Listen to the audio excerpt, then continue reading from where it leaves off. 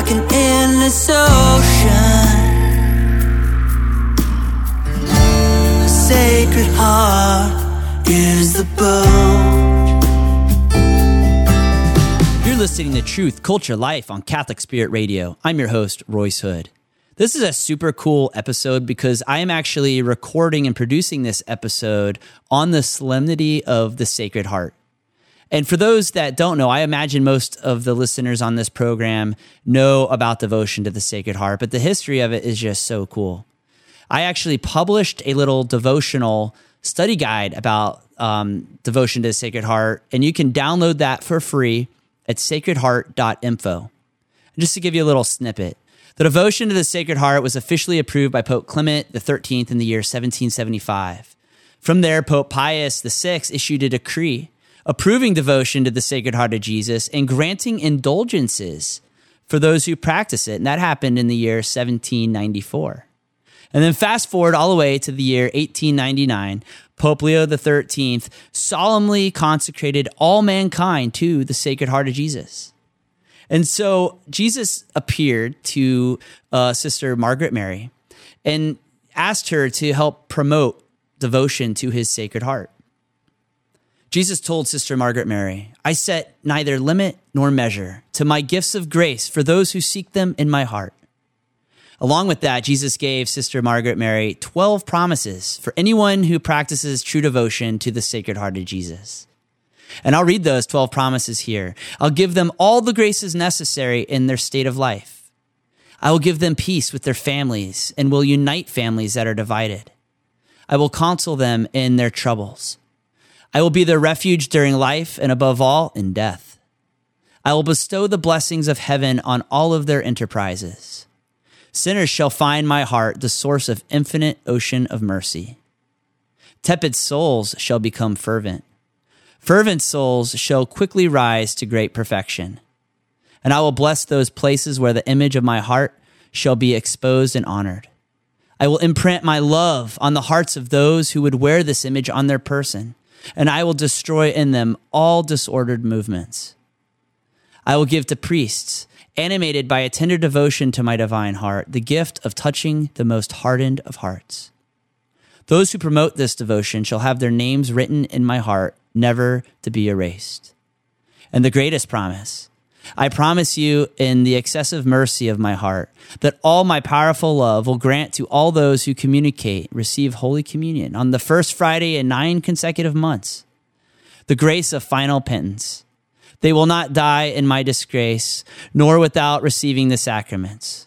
My divine heart shall be their safe refuge in this last moment. So that's why the first Friday of the month is so special in the church, particularly if you're trying to build or increase your devotion to the Sacred Heart. So without further ado, again, you're listening to Truth, Culture, Life. Father Orsi actually needs some prayers. So if you could, keep him in your prayers. Nothing huge, but he's having an MRI today, which is why he's not on the show. He's had a lot of sciatic nerve recently, so we want to keep him in our prayers so that next time he's with us, he's in a great mood and he's feeling well. And so for this episode, we're going to be bringing you a few different segments. Last week, we were unable to produce a show because of the filming schedule and some technical challenges. As many of you know, I am working on an incredible documentary, and really it's probably going to turn into a much bigger production. It's a movie about the life and the discovery of Sister Wilhelmina and her incorruptibility and so much more. The story is just taking a life of its own, and it's going to be truly, truly incredible. But for today, we've got several interviews that you're going to be hearing. We are joined by President Steve Menace of Benedictine College. We're also going to be joined by author Gil Bailey, who has a new book all about sort of the cultural war that we are facing. And finally, I will share a clip from some of the audio of the movie that we are in production on right now for Incorruptible is the name of the movie. So without further ado, I'm going to leave you with a little clip of Sacred Heart is the Boat, since it is the Solemnity of the Sacred Heart. And we'll be right back with our first interview. 'Cause his love's like an endless ocean. Sacred Heart is the boat. No matter how high the waves are, or how difficult life may be, our Lord can walk on water. Our God can part the sea. Yeah. Oh. Sing and praise, rejoice when we hear His name. Oh Jesus, 'cause I'm yours with all my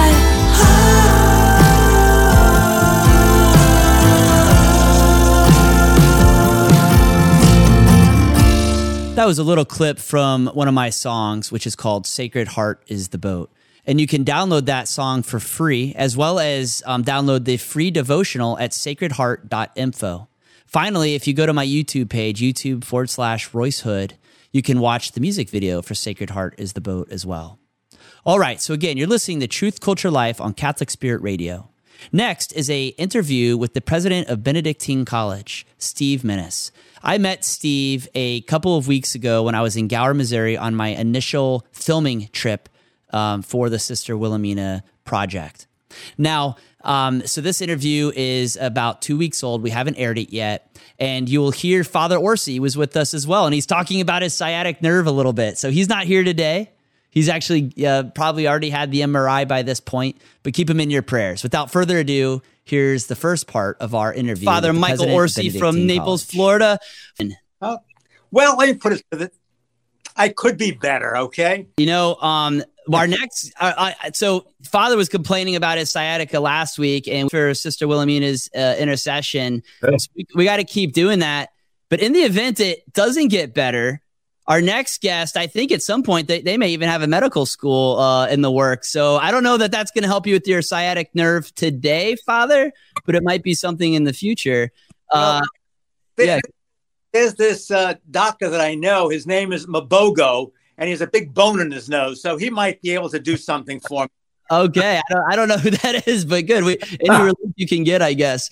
And let's welcome our guest. We are very excited to welcome Stephen Menace, president of Benedictine College in Kansas. President Menace, how are you doing today? And thank you so much for joining us. Well, doing great. Thanks so much for having me. I'm excited about this. Yeah. So you and I, just to give our listeners some context, we sort of bumped into each other by accident in Gower. And just to put it in perspective, and I think I mentioned this on the show last week because it was so cool. I was on my way to Gower. The sisters had given me permission to do a documentary, and my drone operator did not show up. He couldn't come. So I said a little prayer. I was like, Lord, if it's your will, we will find a drone. And as soon as I get there, Sister Misericordia introduced me to you. And your words were, is there anything Benedictine can do to help? And I said, well, I need a drone. And he said, we'll have one here. We'll have one here tomorrow. Holy Spirit action plan. That's how I go ahead. This is better than the Pentagon. You know, you got a drone like that. Oh, he did.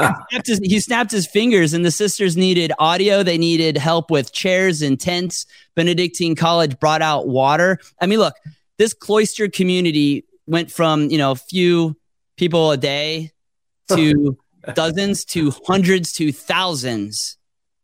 And so, Stephen, without further ado, I'll turn it over to you. But it was such great meeting you. And again, thank you for all your help that day and that week.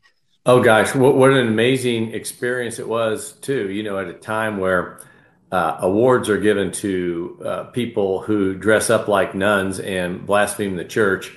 You actually had a real nun who wears a real habit, who was incorrupt and gives everyone hope. It's an incredible story, actually. It really was. And you provided a brief interview as well, which we've got. I was actually editing this last week, so I'll be sure to share that with you at some point.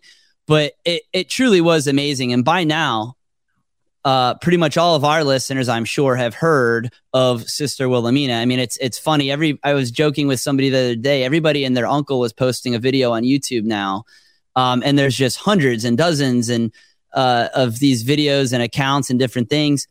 My understanding from a Pillar article is that the sisters are reporting there's been some reported miracles and different things. So who knows where this is going to go? But it's definitely a amazingly inspiring story. If nothing else happens, the fact that you had people from around the country coming to see and to be evangelized in and of itself is a miracle, I think. I agree. Literally in the middle of nowhere. I mean, Gower, Missouri, just smack dab in the middle of a cornfield, basically, right? It's incredible. It really was. To me, is we're really in a time of darkness in this country and in the world. Dr. Minnis just talked about the blasphemous nuns at Dodger Stadium. There's so many other things that are just the signs of the evil one being present. And then all of a sudden, out of nowhere, comes this, it's miraculous, Sister Wilhelmina. And all of a sudden, you say, God is with his people. There is light. That's right. Gospel.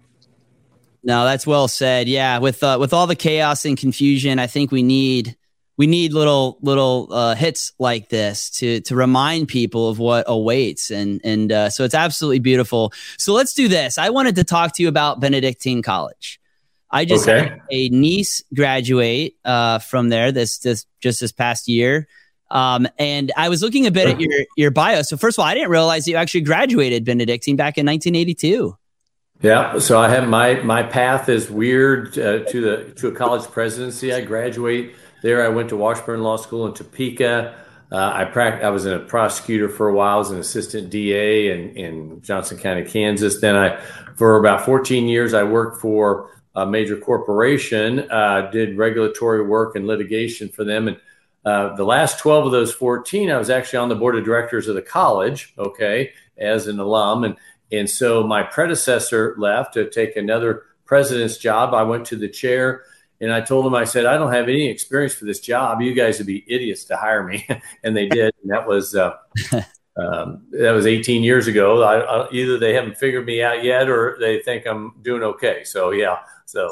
Well, one of the things I just want to let our readers know, and this is our listeners know, is and this is on the website for benedictine.edu. It's pretty cool. Since 2004, the college has seen unprecedented growth. It went from 1,000 to 2,000 students, and I bet you that's going to be even higher.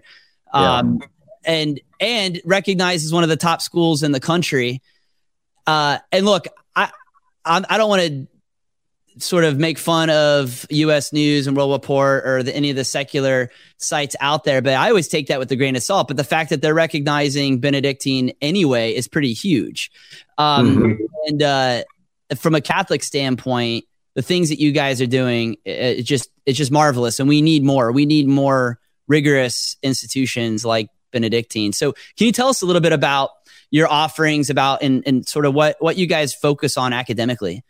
Sure. Yeah, that's a great question. To kind of this litany of success, in the last 15 years, our enrollment's doubled. We built 14 new residence halls and 6 new academic buildings and a new dining hall, new student recreation center. We either built new or renovated every dorm room, every classroom, and every athletic facility on our campus. One of the things that we pride ourselves on is that we want to kind of be a normal school. So we have full complement of sports. We have football and lacrosse and, soccer, basketball, baseball, softball, track, a full complement of sports. And that's really creates a real sense of spirit on our campus.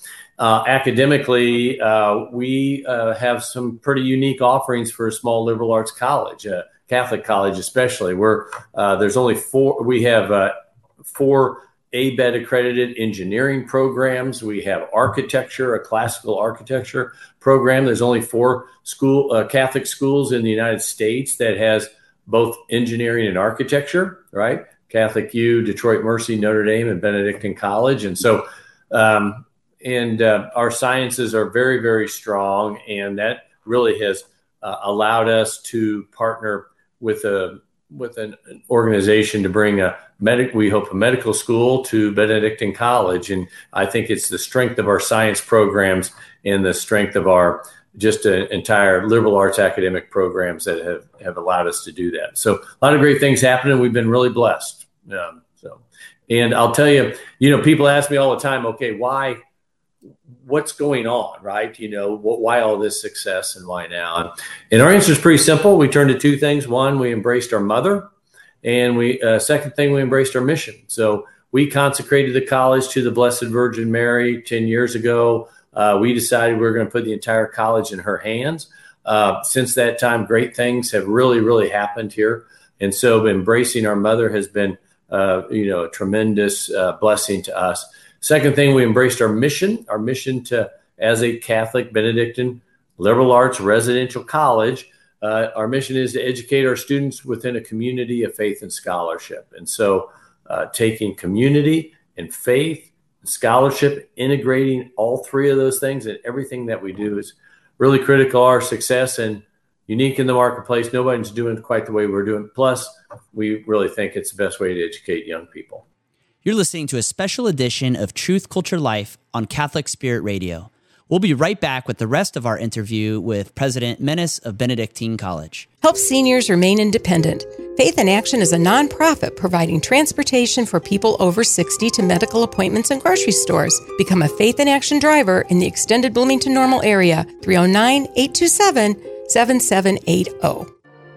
I was debating an atheist online who said, Chris, you believing in God is like a kid coming down on Christmas morning, seeing presents under his tree, and saying, oh, look, presents, there must be a Santa. I replied, really? Because you not believing in God is like a kid coming down on Christmas morning, seeing presents under his tree, and saying, oh, look, presents, they must have exploded themselves here. No child has ever been that crazy. Now, a kid might get the identity of the gift giver wrong, but when he sees presents under the tree, he knows they didn't put themselves there. Likewise, everything made of matter has a source or an origin outside of itself, from your chair to your morning coffee to you. Have you ever stopped to consider that the universe is something made of matter? It had to come from something outside of itself that had the power to create a universe. The Big Bang did not Big Bang itself. There is a God. This is Chris Stefanik from RealLifeCatholic.com. Hey, this is Father Mitch Pacwa, host of Open Line Wednesday. For me, Catholic radio is a chance to speak and hear our Catholic doctrine, consider it, think about it, apply it to everyday life, and be blatantly in the public with it. And I am so thankful to you for being an important part of the Lord's plan. By participating and listening, invite others to listen and hear Open Line. Catholic Spirit Radio wishes Happy Father's Day to all of our listeners who are fathers, godfathers, grandpas, and uncles. We appreciate your love and your positive example. Sing and praise, rejoice when we hear His name. Oh Jesus, We really think it's the best way to educate young people. I'm very impressed, certainly with your offering and just the fact that you're talking about even beginning a medical school. It's just fantastic. And the great success that Benedictine has had. Could I ask you, call the college Benedictine, and are you focusing in on a Benedictine spirituality there? How does the spirituality permeate your offerings on campus? That's great. Our campus is, the Abbey, the St. Benedict's Abbey, founded in 1856, is on the campus. It's at the top of the campus. In fact, one of the things we do, all the buildings we built, not one building is taller than the bell tower with the cross at the very top. And so every building is subservient to the Abbey. And we have monks walking around. We have monks working at the college, teaching here. We also have Benedictine sisters teaching here as well. But it's the monks, just because of the closeness, physical closeness to the college, has really had an impact. Everything all our values and all of our characteristics come from the rule of St. Benedict, the oldest organizational constitution in the world, okay? 1,500 years old, and there's a lot of things that come from that. Probably the thing that probably stands out the most is in the rule is this, what we call the humility of hospitality. The Benedictines are probably known for hospitality as much as anything. And you probably saw that with the sisters in Gower, they're Benedictine sisters. And so in the rule, St. Benedict writes, it's so powerful, he writes that every guest should be greeted as if they're Jesus Christ themselves. Every guest should be greeted as if they're Christ. And so we challenge our students to live by that all the time. Every person should be greeted as Christ. And so that means we tell the kids, our students, hey, look, if you're walking down the sidewalk and Jesus was walking towards you, wouldn't you take your earbuds out of your ears and stop texting and have a conversation with them? Of course you would. So we pride ourselves on trying to, have our students be as hospitable as possible to anybody, to each other, and any guest on campus. That's fantastic. That rule of Benedict, I've experienced it myself, where I was welcomed to Benedictine monastery after having walked out of another retreat house because of some of the offerings. And I went to the door and I told the monk, I said, could I stay here? I just left such and such a place, because he said, come on in. They gave me a room. Yeah. Be like a king. Well, almost every Benedictine abbey has a guest house. And the reason for that is because exactly, if every guest is to be treated as Christ, if Jesus knocked on the door and said, hey, can I stay here? What would you do? Well, of course, right? So that's a great story, Father. I was like one very mad Jesus when I knocked at that door. But they calmed me down. They were great. Yeah. That explains the hospitality that your team showed my group in Gower. I mean, you guys were there for the sisters, but I was badgering. You had some guys come out. I was like, look, we're going to need this. We're going to need that. And they're like, whoa, we're not even sure who you are. But they were so hospitable, and they're like, we don't know if we can leave you with equipment and do different things. And they did, though. It was just amazing how your team went out, and all the pilgrims that were coming, your team brought tents and chairs and water, and even the PA system. And we had to run this, they had to connect 3 or 4 different microphone cords, because the sisters out there don't have an audio system. It's all right. And so they had to rig up this system from inside the church, going down the stairs, through the basement, out to the grass. It was unbelievable, but they figured it out. And they did so for one reason, so that the people waiting in line for hours in some cases would have beautiful music to listen to, so that they could hear the mass.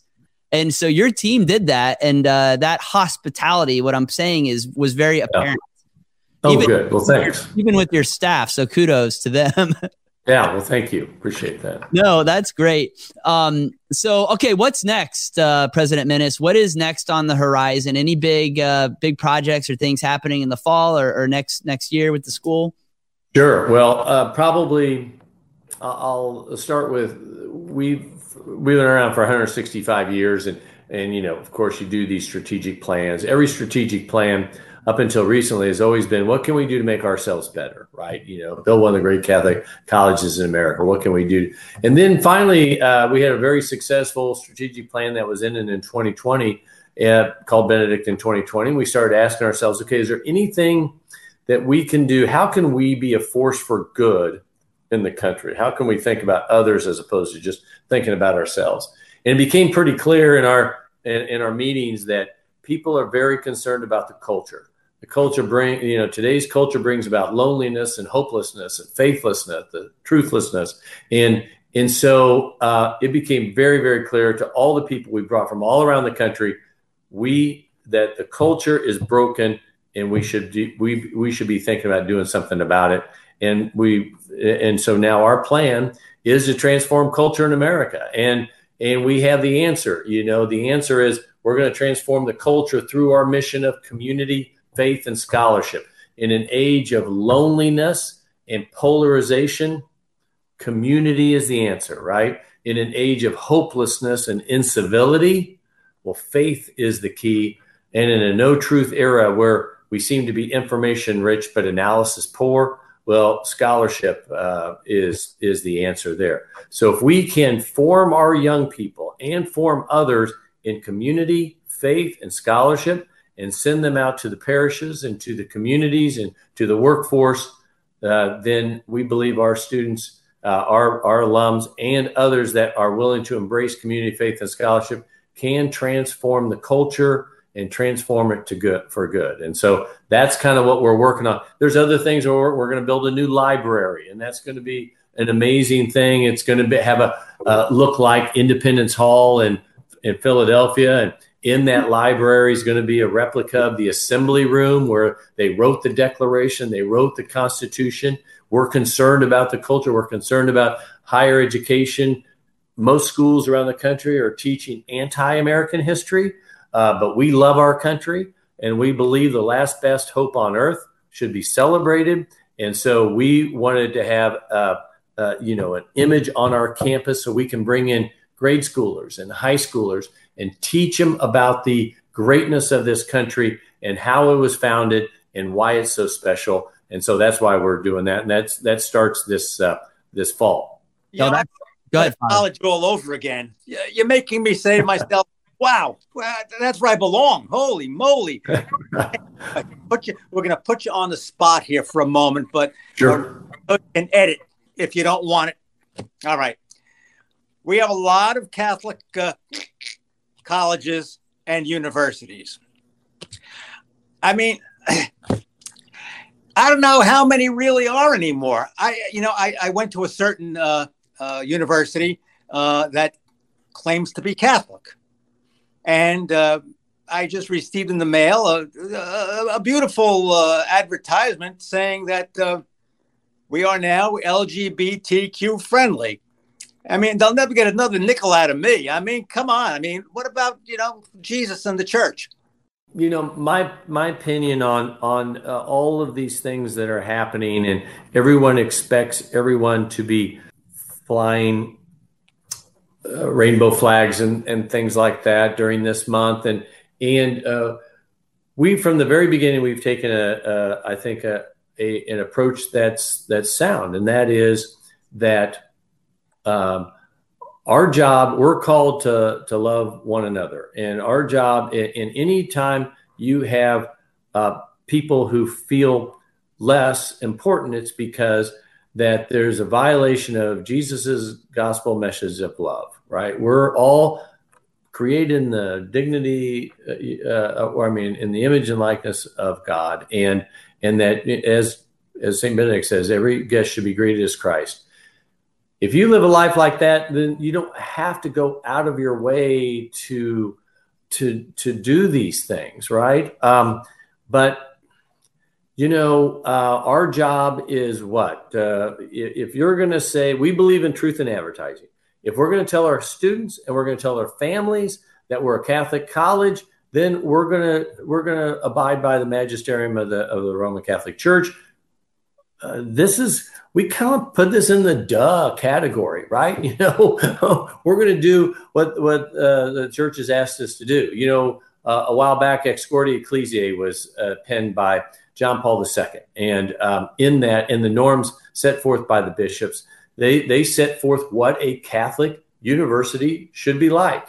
This is our blueprint. This is the one we follow, okay? And we just kind of think this is the way to go. I'll give you a great example. So in the norms, it says that if you're a Catholic teaching theology at a Catholic college and teaching the tenets of the faith, then you should sign a mandatum with your local bishop saying that you'll teach consistent with the teachings of the Roman Catholic Church.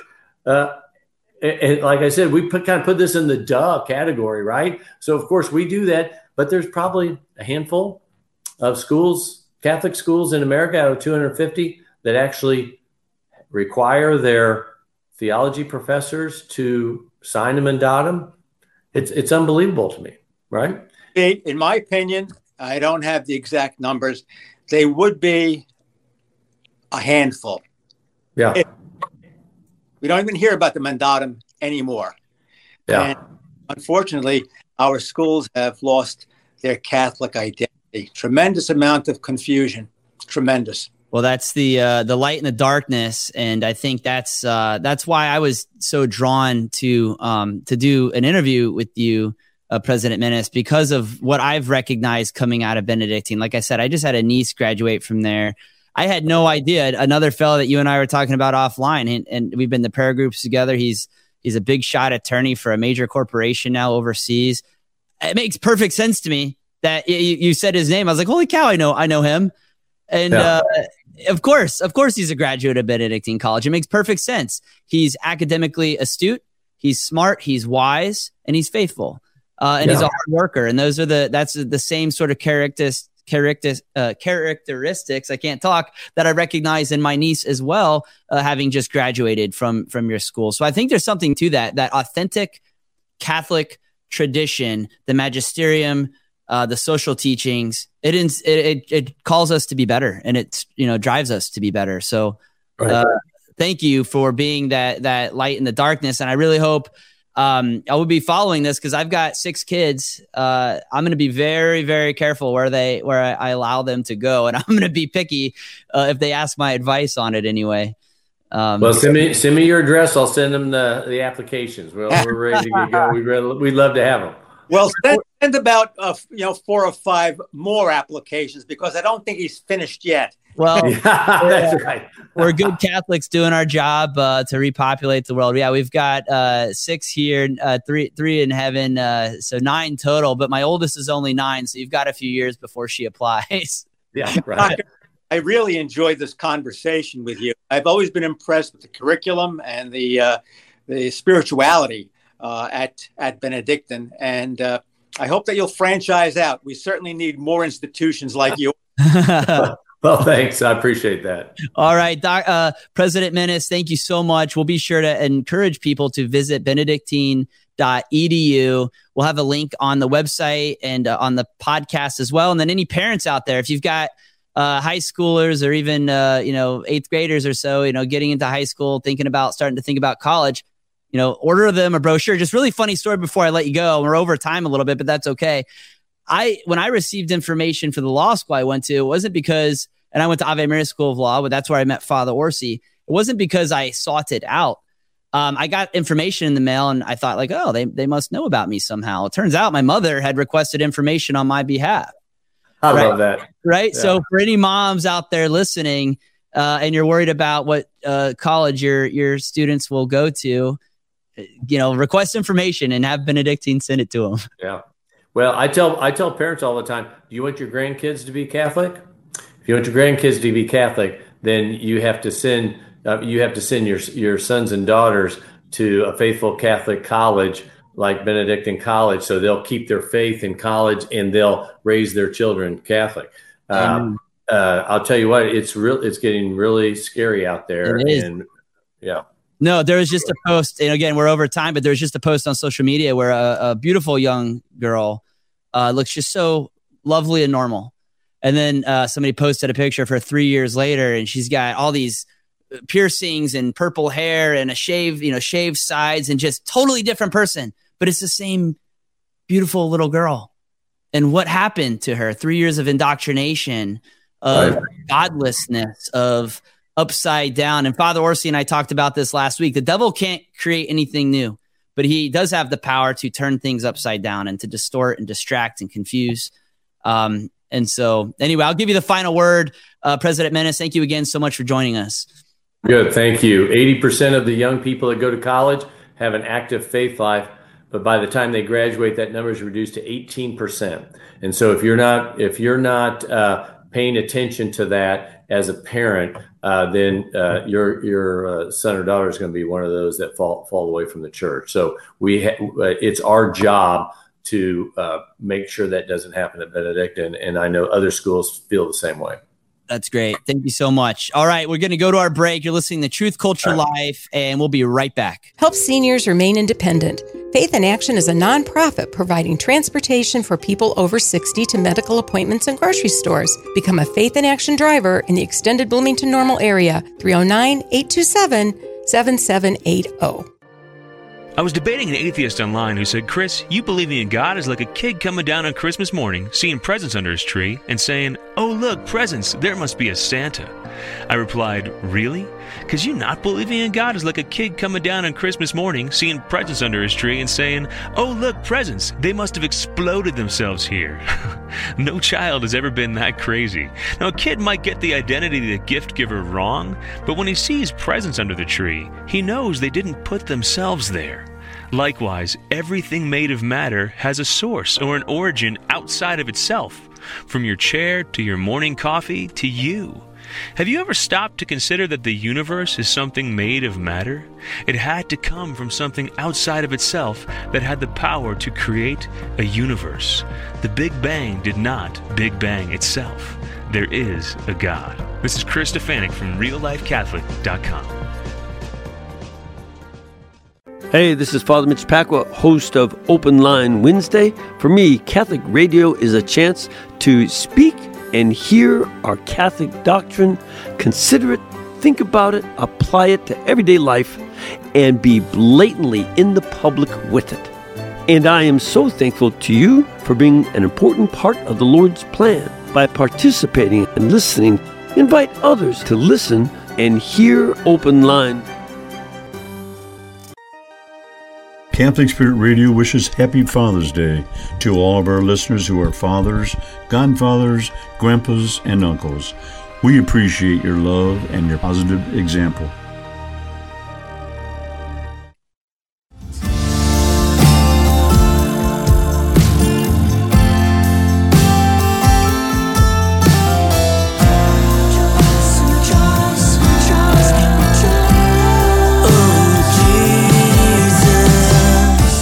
You're listening to Truth, Culture, Life. Up next is an interview I did earlier with Gil Bailey. He has a new book out all about the apocalypse of the sovereign self. So you're going to hear that in just a second.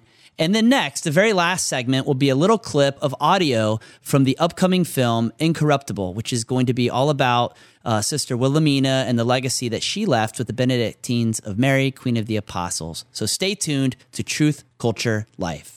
I am joined today by a very, very special guest, Gil Bailey, who is an author of, I think, at least 2 books. He's also the founder of the Cornerstone Forum, The Apocalypse of the Sovereign Self. I mean, that is a super cool title. And in your synopsis, it describes a collection of stories, fictional and factual, highlighting 2 themes: the autonomous self, now in a profound crisis, and the person whose Christian sources and contours have too long been overlooked. And it goes on to describe the ongoing cultural and confessional evisceration of Christianity, all too graphically proves the validity of Christ's warning, apart from me, you can do nothing, John 15:5.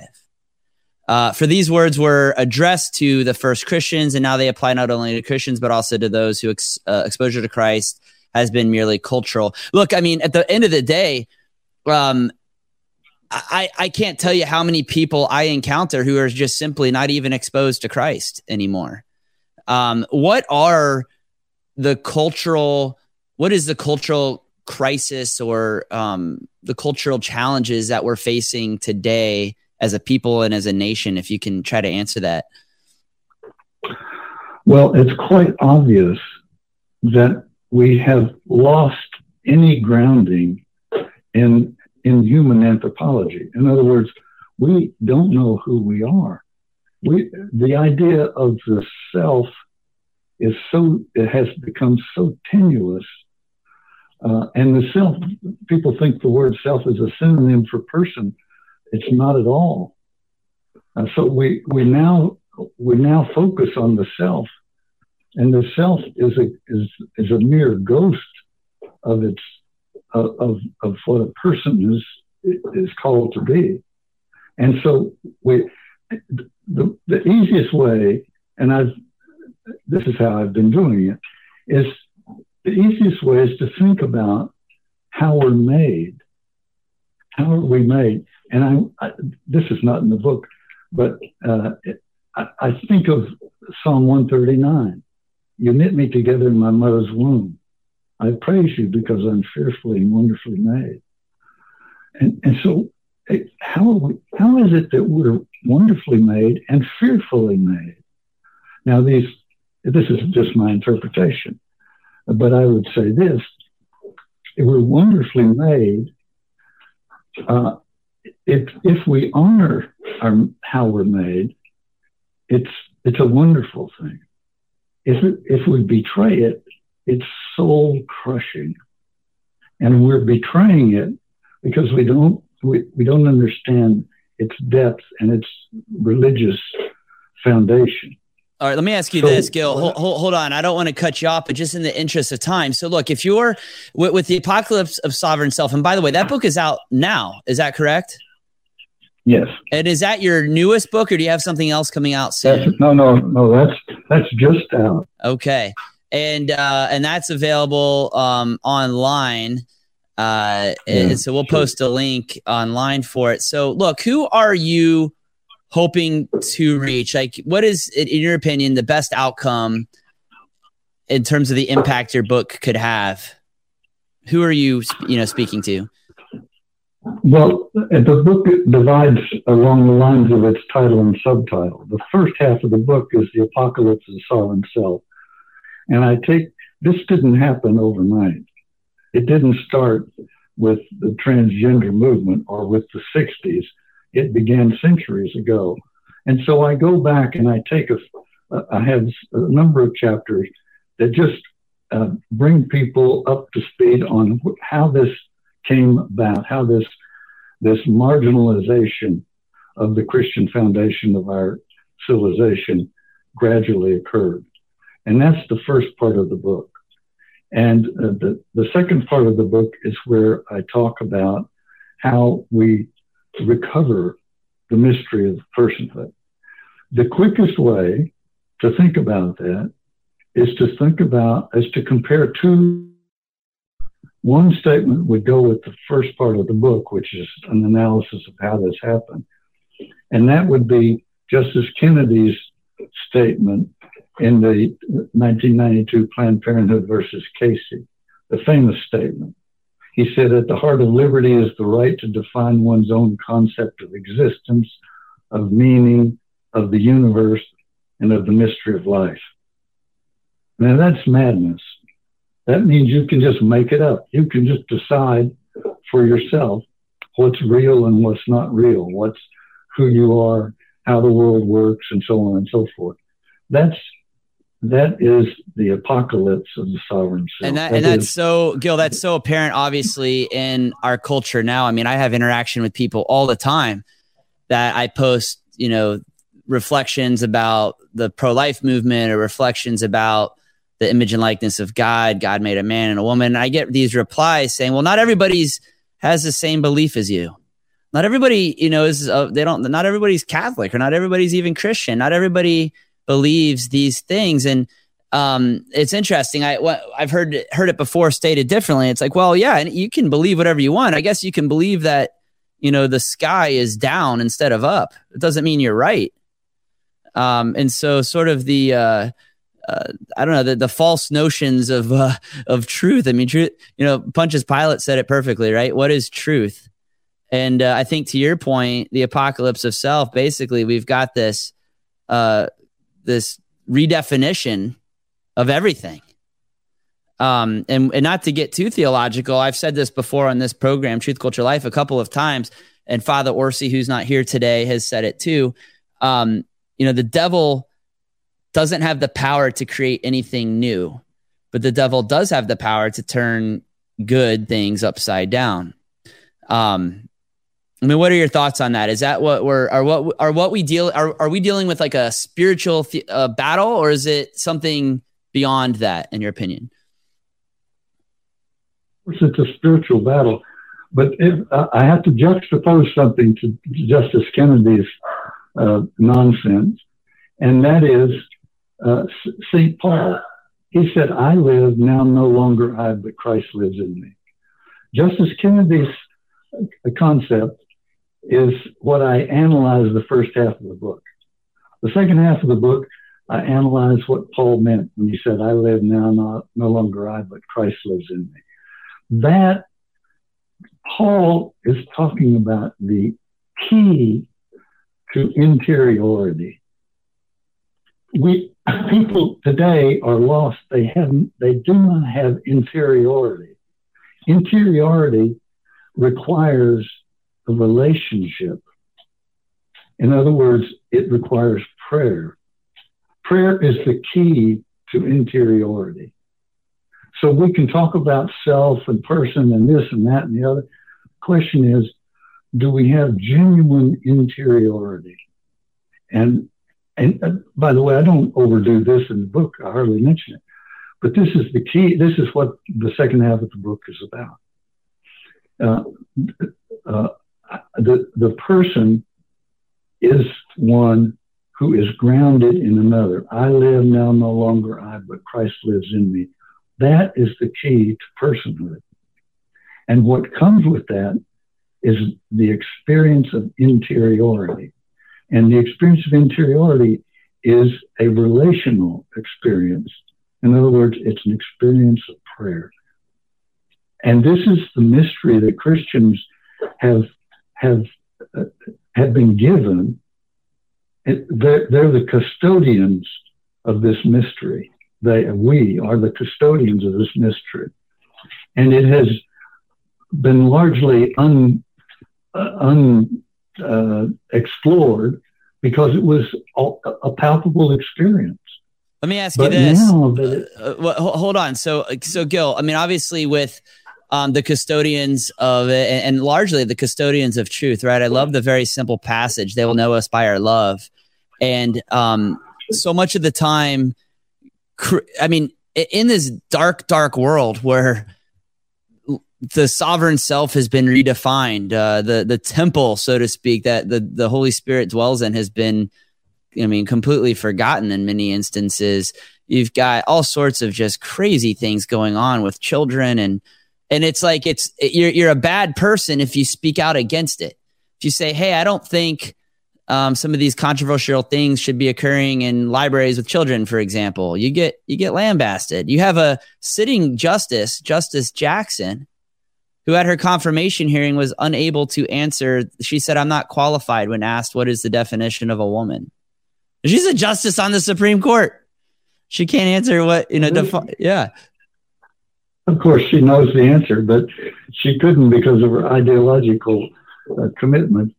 But this is the outworking of Justice Kennedy's a particular piece of nonsense. Everybody gets to make it up on their own. This is a recipe for total confusion, and Christians have the wherewithal and the moral obligation to resist that, not just in terms of its moral nonsense, but also to offer the world the real alternative to that egoism, which is so vacuous and unsatisfying.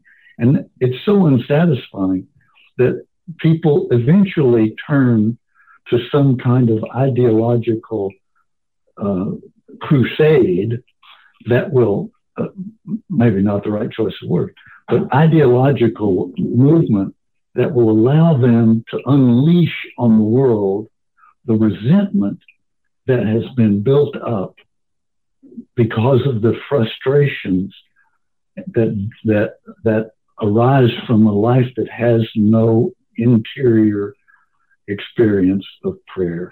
Wow, that is that is beautiful. Just even if you just ended it right there, I didn't mean to cut you off, but wow, that last statement was huge, and I have to agree with you. It's interesting, Gil. I know people, and we're sort of on friendly terms because we have to be. People in our neighborhood or whatever who are just think so differently, and it's interesting looking at sort of some of this culture war, I guess you could say. It's not really a culture war. It's a spiritual war. Right. And there's this one side of the struggle is prayerful, contemplative in many instances, And whether they're wealthy or in a state of poverty, or whether they're healthy or sick, there's a spirit of peace that you can see within them. This sort of happiness that is just, it's unshakable. Exactly. But on the other side, Exactly. it's like misery and depression and anxiety, and the people are just sad and they're so lost, and they don't understand why. You're absolutely right, and that's the key. We those of us, nobody deserves to be a Christian or a Catholic. We're all sinners, and those of us who have that blessing are obliged to try to manifest it in such a way that others will find it attractive. We can't argue them. In most cases, they didn't arrive at their opinions intellectually. They derived them. They inhaled them in the air of the culture. So it's not like they've thought these things through. So you can't talk somebody out of something that they didn't arrive at by intellectual processes. But you can exhibit to the world in whatever way. You're doing it on radio, I'm doing it writing, and also in our personal lives, to exhibit to others a peace and a joy and a sense of being a disciple. To recognize that we've been given a tremendous gift that we don't deserve, and our job is to make that gift palpable and interesting to others for their sake. Gil, just brilliant. I have to just say, and we're basically out of time here, but just to wrap it up, you've got such a great point.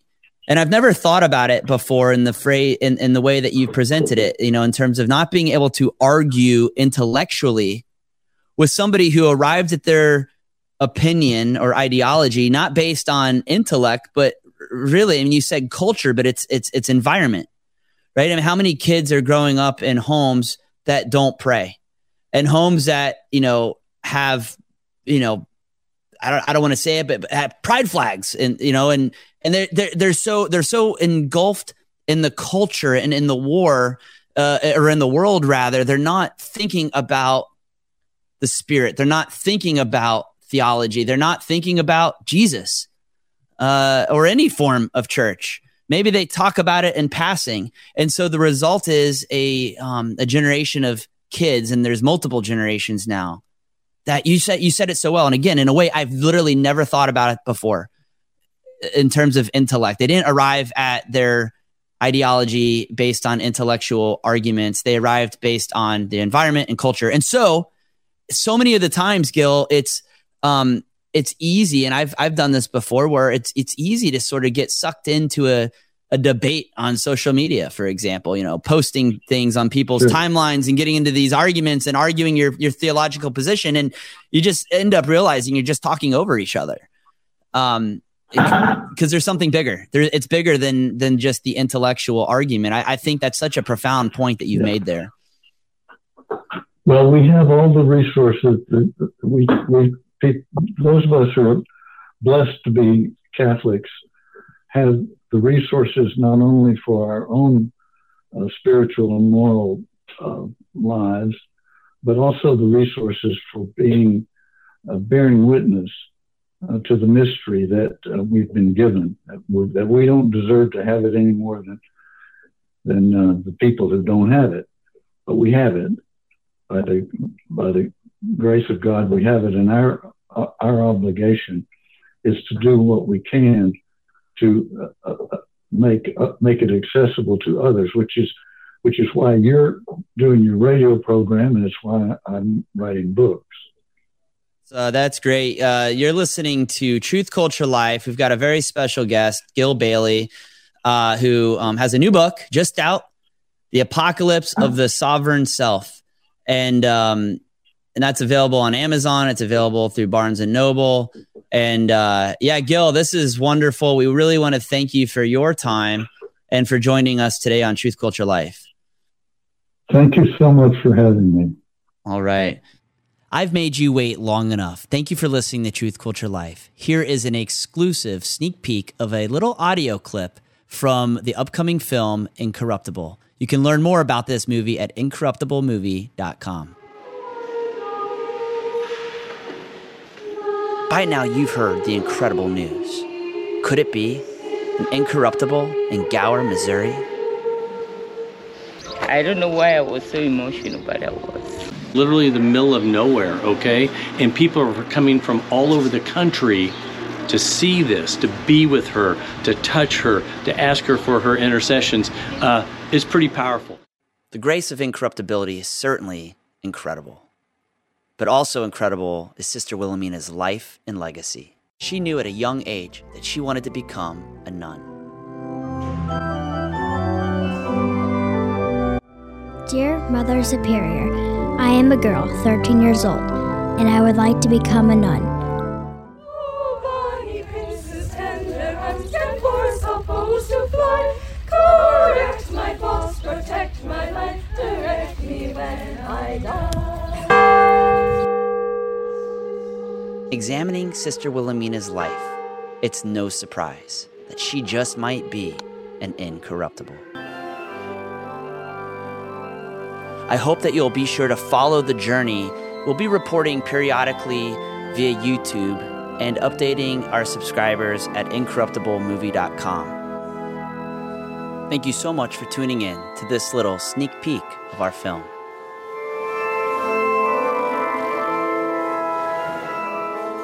All right, you just heard a little clip, and actually those are several clips from the very pre-production of the film that we're working on called Incorruptible. And I am working directly with the Benedictines of Mary, Queen of the Apostles in Gower, Missouri. And I cannot wait to bring you this film. So pray for the success of this movie. There are a lot of parts involved, and there's a lot of things that need to happen for us to tell the story right. But we're asking for Sister Wilhelmina's intercession. I've also been asking for the intercession of Saint Joseph, as well as the Venerable Fulton Sheen. So join us at incorruptiblemovie.com. You're listening to Truth, Culture, Life on Catholic Spirit Radio.